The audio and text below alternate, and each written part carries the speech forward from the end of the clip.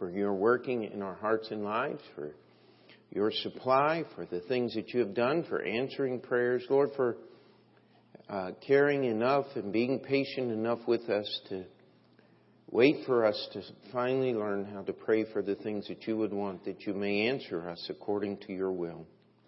Lord, we thank you that you're always good. In Jesus' name we pray. Amen. Brother Franz, you kids dismissed at this time. And the rest of us, let's take our Bibles and go to John chapter 4. John chapter 4. And we're going to start a new series just simply on how to tell others about Jesus, how to witness. And tonight I want us to deal with one part of witnessing that is probably the most difficult part of witnessing, but we really need to get a hold of this or the rest of it just doesn't work. And so let's just start in John chapter 4. And of course, if you're familiar with your Bible at all, this is the story of the woman at the well. And one of the great stories of the Bible. One of the things that Jesus put in here so we could see exactly how to talk to people about their soul. And let's look at verse 4 and we'll just read down through here. It says, and he, talking about Jesus, and he must needs go through Samaria. Then cometh he to a city of Samaria, excuse me, with which is called Sychar, near to a parcel of ground that Jacob gave to his son Joseph. Now Jacob's well was there. Jesus, therefore, being wearied with his journey, sat thus on the well, and it was about the 6th hour. There cometh a woman of Samaria to draw water. Jesus saith unto her, give me to drink. For his disciples were gone away unto the city to buy meat.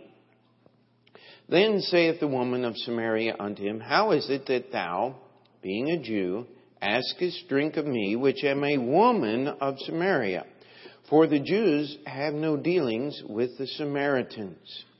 Jesus answered and said unto her, if thou knewest the gift of God, and who it is that saith to thee, give me to drink, thou wouldest have asked of him, and he would have given thee living water. The woman saith unto him, sir, thou hast nothing to draw with, and the well is deep. From whence then hast thou that living water? Art thou greater than our father Jacob, which gave us the well, and drank thereof himself, and his children, and his cattle? Jesus answered and said unto her, whosoever drinketh of this water shall thirst again. But whosoever drinketh of the water that I shall give him shall never thirst, but the water that I shall give him shall be in him a well of water springing up into everlasting life. The woman saith unto him, sir, give me this water that I may thirst not, neither come hither to draw. Jesus saith unto her, go call thy husband and come hither. The woman answered and said, I have no husband. Jesus said unto her, thou hast well said, I have no husband, for thou hast had 5 husbands, and he whom thou now hast is not thy husband. In that saidst thou truly.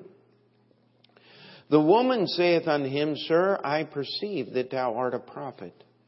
Our fathers worshipped in this mountain, and ye say that in Jerusalem is the place where men ought to worship. Jesus saith unto her, woman, believe me, the hour cometh when ye shall neither in this mountain nor yet at Jerusalem worship the Father. Ye worship ye know not what.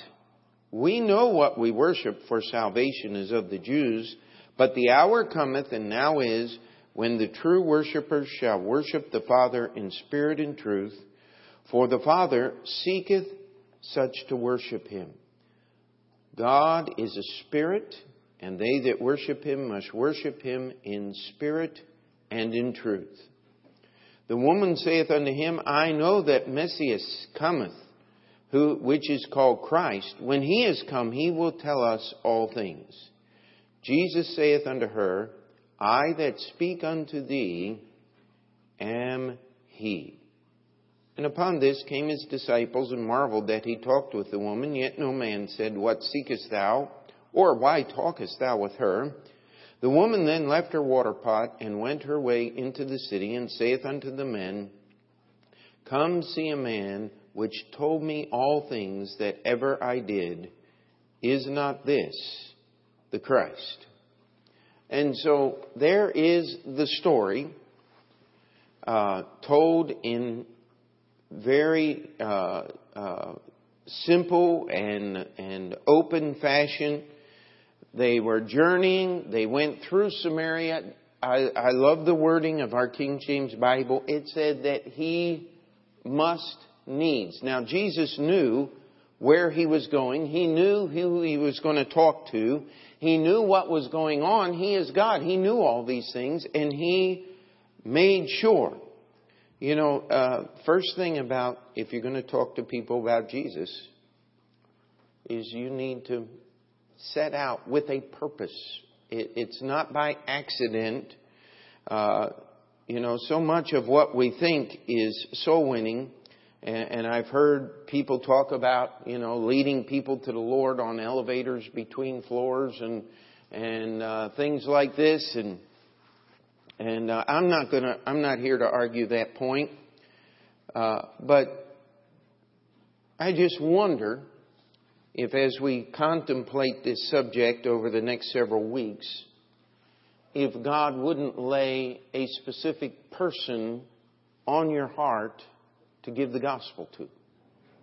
If there wouldn't be some direction and some goal in taking the gospel to someone who needs it.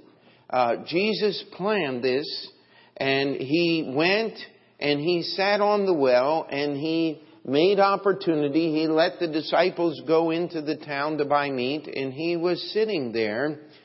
And this woman comes out to draw water. Now, those that study the culture and all of the things that were going on said the time to draw water was either early morning, and most of the time you would go in the evening and bring the water for the evening meal and for the use at night. But normally at noontime you didn't go and draw water from the well. And so this woman comes up there, and of course their suggestion is the reason she came at noon was because nobody else would be there. She could be unbothered by the gossip and the talk, and of course her history, as we see, would rival almost anyone of modern day ill fame in the marriage area. But she came and Jesus approached her. You know, waiting for people to come around and ask you about the gospel is not going to work. You've got to tell them. Now, that does not preclude living the kind of life that will give you credibility to share the gospel when opportunity arises. I mean, I love to pass out tracts, and we go out on a regular basis, and we should. But be careful when you get to the hospital, when you're passing out tracts. You know, some of you will remember that after 9/11, we had groups of people from all over the country come into the city, and it got pretty... I don't know what you would call it down there around, at that time, what they called the pit, around Ground Zero. I would see, remember one time in particular, we were down there for some reason, not to pass out tracts ourselves, and there was a small group of people from some church somewhere out in the Midwest, and they would wait until they found someone who was leaning over the rail, contemplating, and then go up and bother them with a tract. And I saw some responses that just weren't very nice. And we need to have a little bit of sense about how we give give out tracts, how we take opportunity.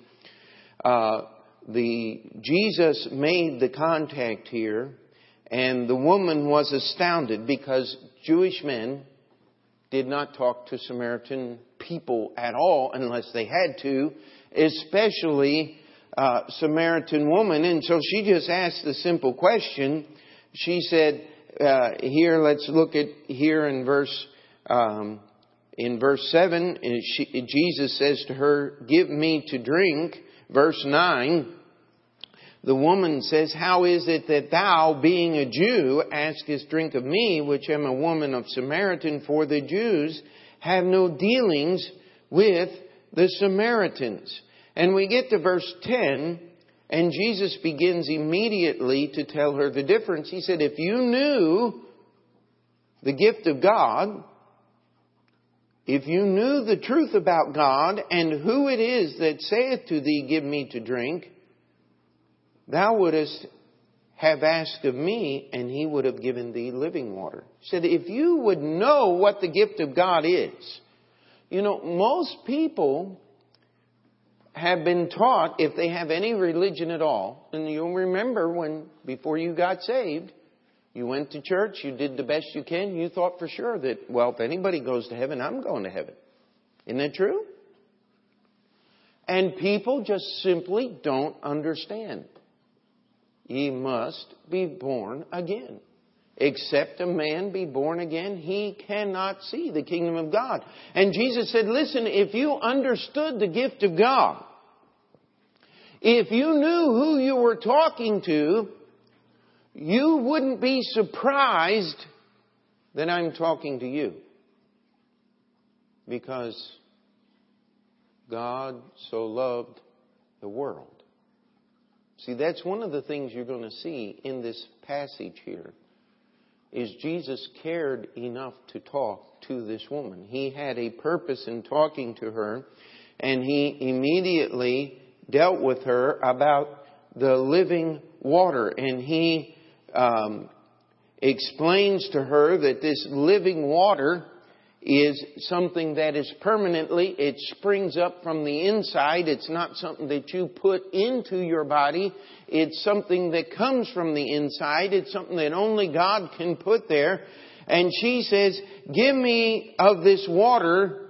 And then Jesus has to deal with the next issue.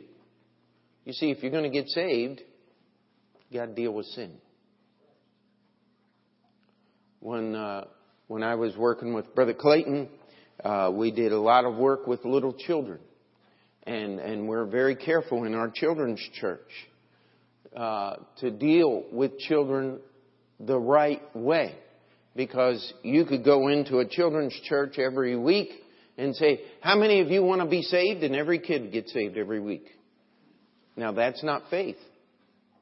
That's not helping those children at all. Because salvation is a one-time decision of putting your faith in Jesus Christ. And we want our workers in the children's church to help them understand that you must put your faith in Jesus Christ, that He takes care of all your sin at one time. But you've got to deal with your sin. And, of course, with a little child, it's somewhat more difficult to deal with sin because they're thinking, well, I failed that test at school. Is that sin? Well, probably there was some sin attached to it, but you've got to work and make sure you understand. And so the woman, Jesus being God, said, "Go call thy husband." He knew what the answer was going to be. And she said, "Well, I don't have a husband." He says, "Yes, I know. You've had 5 of them, and now you're living with someone who's not your husband." Jesus dealt with the sin issue. You don't have to have God's knowledge to know all of the sin that someone else has done, because we now have the book of Romans that simply says, "For all have sinned and come short of the glory of God." You know what? You don't have to tell me what your sins are, but I know that you got some. Because everybody has some. And I've had a few adults over the years that look at me and say, no, that's not talking about me. I say, well, then you can't be saved. Really? Why? Well, Jesus only came to save sinners. And if you have no sin, if you've never done anything wrong, you cannot be saved.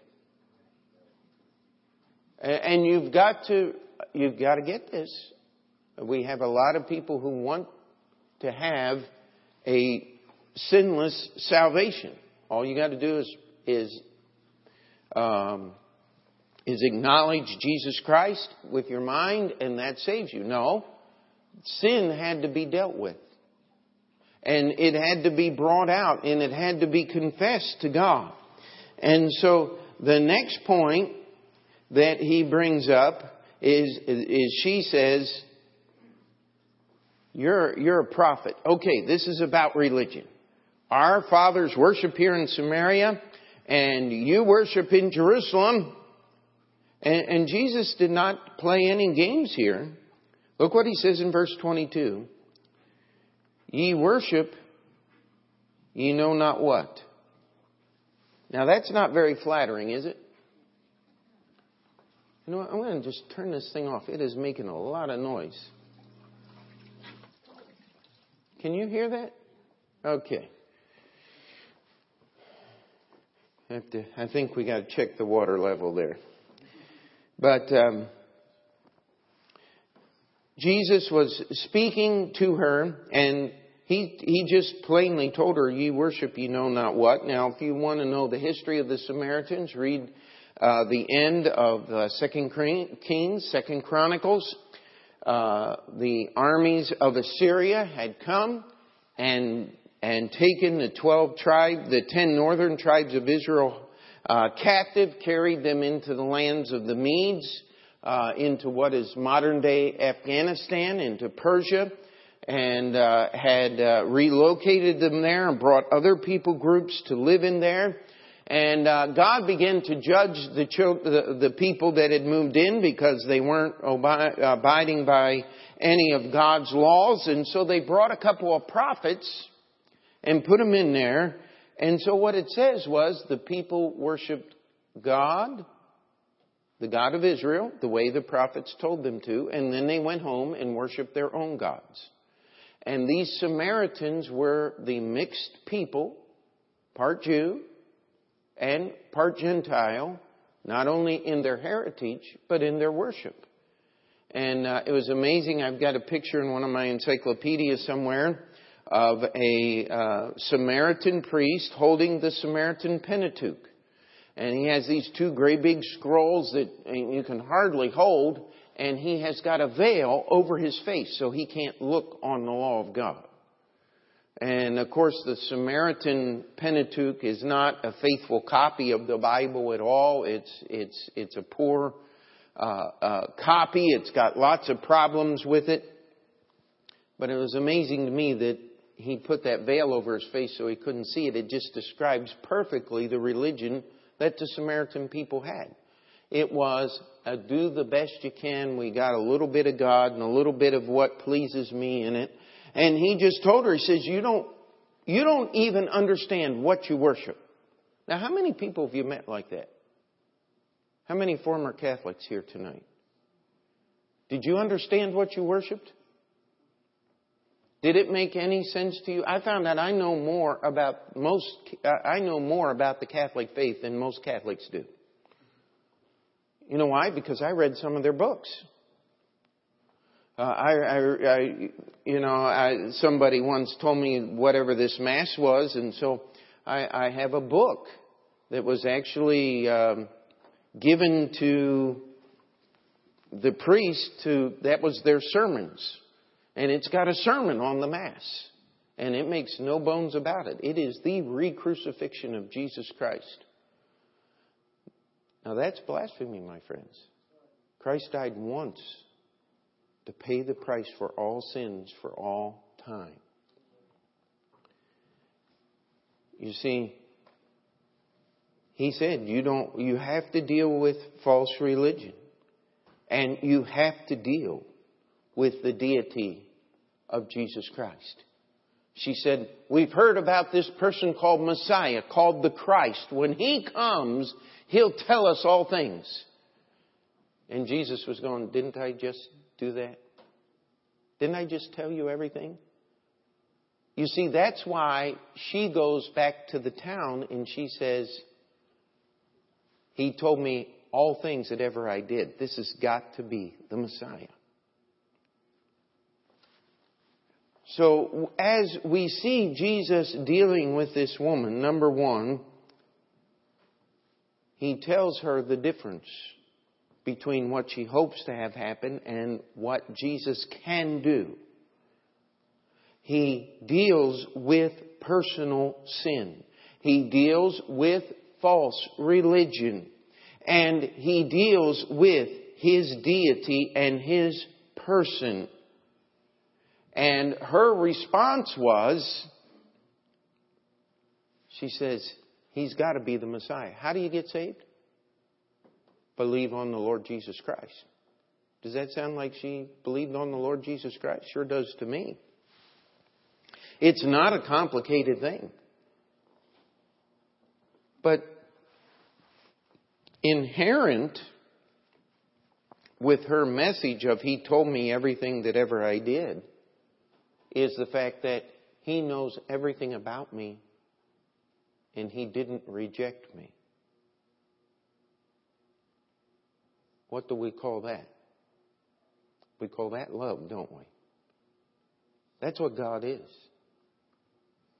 And God cares about souls. He cares about every soul. He even cared about the woman at the well. And of course, she goes back and she tells all the men in the town, and unfortunately it sounded like she knew most of them. It was a very bad situation. But she says, I met someone who told me everything that I did and he still talked to me. This has got to be the Messiah. And they came out and they talked to Him and Jesus healed many of them. And they said, now we believe because of what He said, not just because of what she said. And this is how it's supposed to work. Those that study these things tell us that 95% of people that attend church, that get saved, do so because a friend or a family member brought them to church. And yet I would challenge our church here tonight that most of us are here tonight. The majority of the people are here tonight because they got a gospel tract, or they found out about our church over the internet, or was looking for a church, or happened to walk by and see the building and come in. We've got some work to do. And we need to understand that there's got to be some purpose.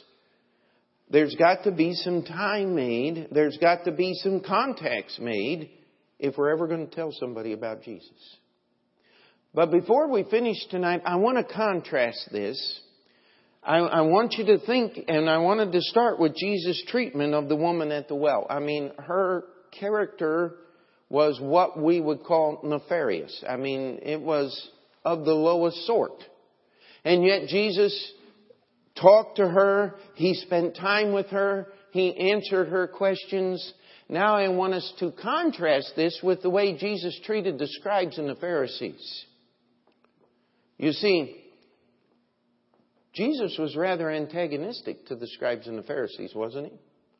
How many remember John's first sermon to the scribes and the Pharisees, John the Baptist? Oh, ye generation of vipers! I mean, he had read Dale Carnegie's book, How to Win Friends and Influence People, for sure.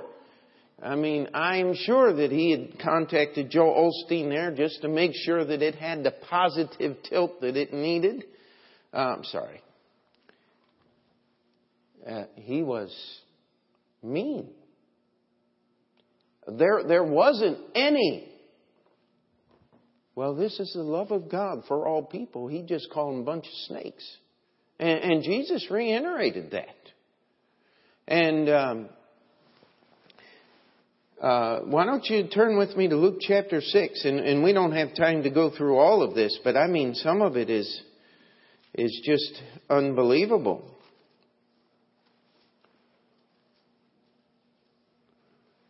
Just look at verse 11 here. And they were filled with madness and communed one with another what they might do to Jesus. Now here's what Jesus did. There was a man in a synagogue who had a withered hand, and they were going to accuse Jesus of doing wrong if he healed on the Sabbath day. And Jesus said, stand in the middle. And so here's the man with the withered hand standing in the middle going, what's going on? And he can feel the heat from all the scribes and the Pharisees. And Jesus just literally, I don't know how this would interpret, but I mean, he rakes him over the coals is what we would say. I mean, he just gives it to him. Is it lawful to do good or to do evil, to save life or to destroy it? I mean, he knew exactly what they were going to be doing. As soon as he did this act, they were going to be on the Sabbath day having a conference on how they could destroy Jesus. Now you talk about someone trying to serve God. That's who the Pharisees claimed to be. Keeping the Sabbath, loving God, like we preached about this morning, keeping His commandments. And they are gathered around just a few seconds after Jesus heals this man. It says they're filled with madness. And they're trying to plot how they can destroy Him. And they can't even see their own evil. They're just totally blind to it. I mean, Jesus did a lot of healing on the Sabbath with one sole purpose in mind. To drive the scribes and the Pharisees mad. Now, why would He do this? You see, there's a difference between those who will receive the truth and those who won't. Now, that doesn't mean you and I have the right to go telling people off. I mean, there are sometimes you just feel like that would be very spiritual to do. And I want to warn you, the wrath of man worketh not the righteousness of God. There may be occasions. How many of you remember Christopher used to come here? And Christopher had fallen in with some Mormon missionaries, and they were coming over and eating his food and cooking in his house and bothering him. And of course, Christopher, if you knew Christopher, he was just a little of what we would call simple-minded. And we tried to do our best to help Christopher as much as we could. And when he said, Pastor, they won't leave me alone. And I said, okay, Christopher. I said, next time they come, you call me. I said, I'll get them to leave you alone. And so he called me. He said, Pastor, they're here. So I drove over there. And sure enough, I just got there and they're walking out. They had figured out that somebody was coming over. And I rolled down the window on the van. I said, hey, you! And they looked, said, come here! And I said, you need to leave this man alone. And one of them said, well, it's a free country. And it was one of the only few times that I actually felt that the Lord wanted me to give them a piece of my mind. I had some to spare. And after it was all done, I'm sitting here going, Lord, was that in the flesh or was that in the spirit? Well, about 3 years later, I get a phone call from one of those two missionaries. He said, you know, I got cancer. I was in the hospital. And he said, well, I was laying there in bed. I thought about some of those things you said. And he said, I'm just calling you to tell you I got saved. Sometimes it works. But I'll tell you what, in 28 years of ministry, that's the only time I know that it was. So be very careful. But Jesus provoked the scribes and the Pharisees. And you're going to meet people that you, by just simply trying to give a gospel message, are going to provoke. Don't be afraid of that. Don't embrace it. I mean, there are some preachers who just capitalize on mean. I don't want to be there, and I don't think God wants anybody else to be there. Jesus wasn't doing this to be mean. He was doing this to try to shake them. Read Matthew chapter 23. I mean, Jesus condemns the Pharisees, and then He condemns the scribes, and the lawyers say, hey, you offended us too. And Jesus said, well, good, here, let me give you some more. And I mean, He just, group by group, laid right into them. Why? Because they did not want the truth. In fact, they were obstructing people from getting the truth. There are times to address the world in which we live. It's interesting, Jesus would not answer their questions or respond to their statements. They said, we seek a sign. Jesus said, there's no sign given to this generation. Another time He said, the only sign that's going to be given is that of the prophet Jonas. And they understood that a whole lot better than the disciples did now, didn't they? Because when Jesus was crucified, they said, hey, we need a guard to the third day because He said He was going to rise again. You know what? When Jesus showed up to the apostles on Resurrection Sunday, did they believe He was resurrected from the dead? No, they said it's a spirit. They were climbing out the window and they were 2 floors up. I mean, that's not a very safe thing to do. But they were terrified. They didn't believe it. But those scribes and Pharisees understood exactly what He said. That's amazing to me. And yet they rejected Him. At His trial. Well, let's get this other one here. This was the last week, and they had already asked Him the question about about whether to give tribute to Caesar or not, and He'd answered, give to Caesar the things that are Caesar's and God the things that are God's, implying that they weren't doing either, which they weren't. But even when Jesus said, listen, finally they said, we'll ask Him a question. What authority do you do these things with? And Jesus said, okay, I'll answer your question if you answer mine. John's baptism, where did it come from? You see, they knew that if Jesus said, I'm giving God's authority, that most of the people believed that these scribes and Pharisees were God's authority. And so Jesus wasn't going to give them any ground at all. And there's a lesson there. Do not give people who do not hold the truth any ground at all. Just because the Pope is right about the Trinity, God the Father, God the Son, and God the Holy Spirit, doesn't mean he originated the doctrine. Just because a guy named Calvin came up with the fact that if you're truly saved, you cannot lose your salvation. He's not even all the way right about that. But he is right about the fact that you can't lose your salvation. But that's not an original with Calvin. He just happened to stumble upon something that was in the Scriptures. Let's get rid of the attachment to man and get attached to our Bible. Amen? And so he asked them the question, you tell me where John's baptism was, and if we say it's of men, he said the people are going to stone us because they know John came from God.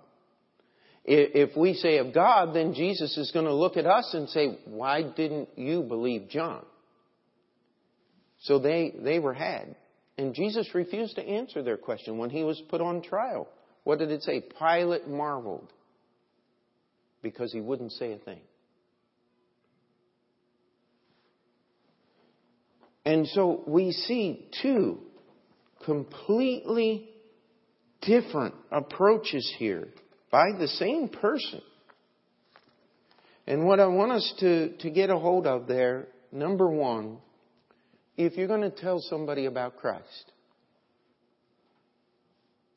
there must be, at first, an acceptance of God.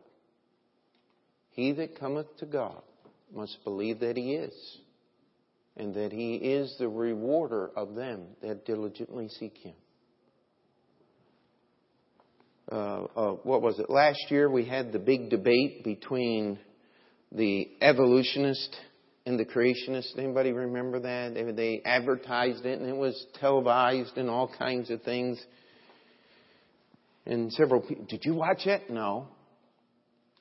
You know what the polling data said after that meeting? Those that went in believing in evolution came out believing in evolution, and those that went in believing in creation went out believing in creation. That's not how you get the gospel out. I'll tell you, there's a group of people here, and I'm not against necessarily the Creation Research Institute, but they believe that if you can get people to accept creation, that they'll accept God as their Savior. That's not the gospel. If you'll accept God, creation is not a big deal to you. It's the other way around. We have a group of people that I remember I wouldn't have believed it except I read it in print. It said it was a Right to Life group in the state of Ohio, and I was there at that time, and the pamphlet said, so-and-so has been converted. She used to run an abortion clinic, and now she's against abortion. Well, the word converted is a Bible word that means saved. And just because you give up on abortion and believe in life does not mean you're saved. But you know what? There is not one saved person that can honestly believe and promote abortion. It's the other way around. The problems with our society are not going to be solved because they accept God. Let me make sure I say this right. We're not going to solve problems in our society by having people mentally understand good things about God. They got to get saved. If they get saved, you know what? It's hard to say, Dear Heavenly Father, make me the best car thief in Astoria. You know what? You can't pray that way. You're going to have to get an honest business. Dear Lord, help me be a better bartender. Can you pray that? No. You see, you got to get saved first. Without faith, it's impossible to please God. For he that cometh to God must believe that He is. If you're dealing with a person and they don't believe that God is, that's all the farther you can go with giving them the gospel. You can't go any further. Now, of course, my favorite thing when someone says, if I can have an honest conversation, is someone says, well, I'm an atheist. I don't believe that there's a God. I said, how can you do that? That's dishonest thinking. How can you claim that there is no God? Okay, let me be honest, I'm an agnostic. I just don't think you can know God. Okay, well now we're being a little more honest here. And would you allow me to open the pages of this book and show you that there is a God? No. Okay, well, that's it. You see, you have to understand that there is a God. Otherwise, you'll never be responsible to Him. The Bible says that you're saved by grace through faith. How do you get faith? Say it with me. Faith cometh by And hearing by the... You know, I remember one time talking to a person, and I had my little New Testament out, and I got it out, and they said, "Don't get that thing out." I said, "Can I at least quote you the Scriptures?" "Well, yeah, you can quote them." "Okay, well, if I can give you Scriptures, I can talk to you. If you're not going to listen to what the Bible says." And this is the difference in the way Jesus treated the woman at the well and the scribes and the Pharisees. And this is fundamental to giving the gospel. You see, and we'll spend a whole lesson on this, I hope, by God's grace. There must be conviction of personal sin. And we're not just talking about tears streaming down the face. If you can't understand that your sin is an offense to a holy God, you can't be saved. There's no salvation. Does that mean you got to be sorry for every sin that you've ever sinned? You know what? I am so glad the Bible puts that out very plainly. It says if we confess our sins, He is faithful and just to forgive us our sins. What's that last phrase? And to cleanse us from all unrighteousness. My forgiveness is not dependent upon my memory. It's dependent upon God's, and His is perfect. We're not going to get to heaven and He's going to roll through. "Oh, wait a minute, we forgot page 4,375 in the life of," and your name's right there. He's taking care of every sin, paid in full with the blood of Jesus Christ. Amen? You see, there's got to be a willingness to let God save you. But as many as received Him, to them gave He power to become the sons of God, even to them that believe on His name. What's the number one rule for lifeguards? Don't help a struggling swimmer. Because they will grab a hold of you and both of you will drown. That happens every once in a while. You have to allow the struggling swimmer to tire themselves out so that you can save them and not endanger your life as a lifeguard. That may mean 15, 20 minutes of recitation on the beach, but both of you are going to live. I mean, that's just a rule from standard operating procedure. Because there's been more than one lifeguard that swam out there to the struggling swimmer and death grip. You can't swim with your arms tied up. And I'll tell you what, if you were drowning, you couldn't let go until you're dead. Now, I know they do this in all the... How many of you have seen one of the old Western movies? He's hanging there on the side of the cliff with a little root, and it's pulling out, and the rocks are falling, and they throw the rope down, and he lets go and grabs a hold of the rope with one hand. No living human being can do that. Only in the movies. And that's because you can't see his feet are solidly planted on whatever platform they have for him. And yet, is that not our job as soul winners? Is to take the word of life to those who are desperately hanging on to that which cannot save them. It takes a little patience sometimes. You know, that's why church is important. Sometimes it takes people a while to let go of what cannot save them, so that Jesus can do the work of saving them. And you know what? That's hard. Because if you understand what salvation is and what it isn't, you want that person to get saved today, right now, without any exceptions. You don't want them to put it off. You don't want them to wait.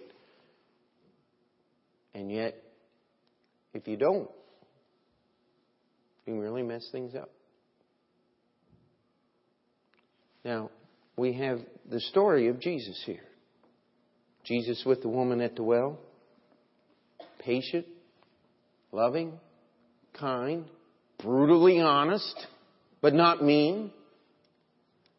And same Jesus with the scribes and the Pharisees. I mean,